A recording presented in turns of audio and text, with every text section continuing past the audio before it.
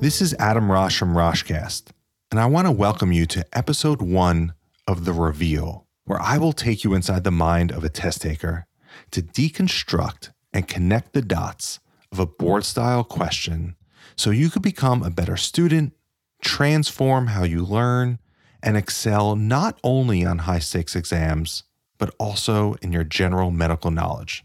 So let's get started.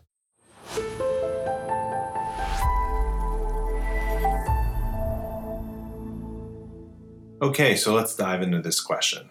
A 14-year-old boy presents complaining of intense pruritus in his groin, axillae, and between his fingers after returning home from summer camp 1 week ago. He reports several other campers had similar symptoms. On exam, you note excoriations in the inguinal region and axilla surrounding scattered erythematous papules. Which of the following is the most appropriate treatment? So this is a two-step question. First, we have to make the diagnosis and then identify the treatment for the diagnosis. When I look at this question, some things stand out to me. Let's highlight a few things here. So intense pruritus is very important.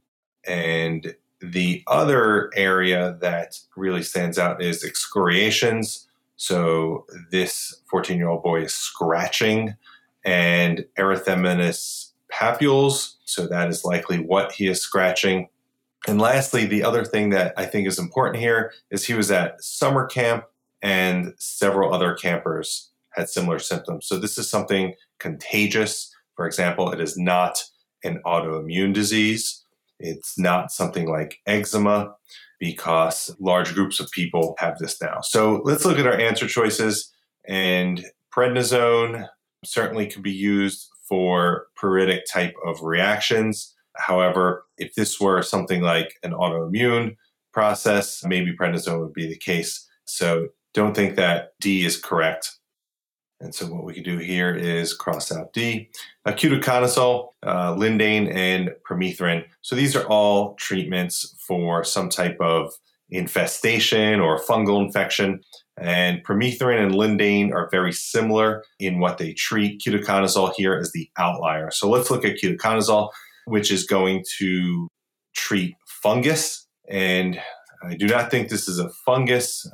They would probably provide us with some type of description of scaling or maybe something like a tinea because it is a group of campers. So this is definitely something to throw us off, but doesn't appear to be the answer. Then there's lindane and permethrin. Both of these treat scabies.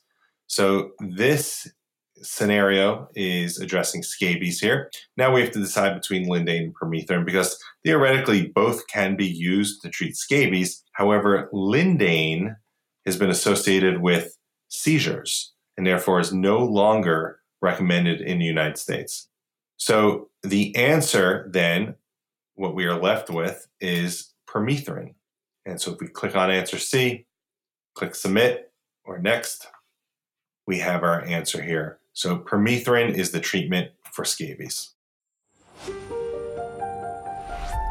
Hey everyone, before you go, remember you could also watch The Reveal at the Rosh Reveal YouTube channel, where you can see me interact with the actual question and answer choices. And if you are interested in your own QBank, whether you are an MD or DO, a PA, or an MP, simply go to the RoshReview.com website and sign up for a free trial. Keep learning, keep working hard, and always have a sense of mission about your work. Now is your time. This is Dr. Adam Rosh, signing off.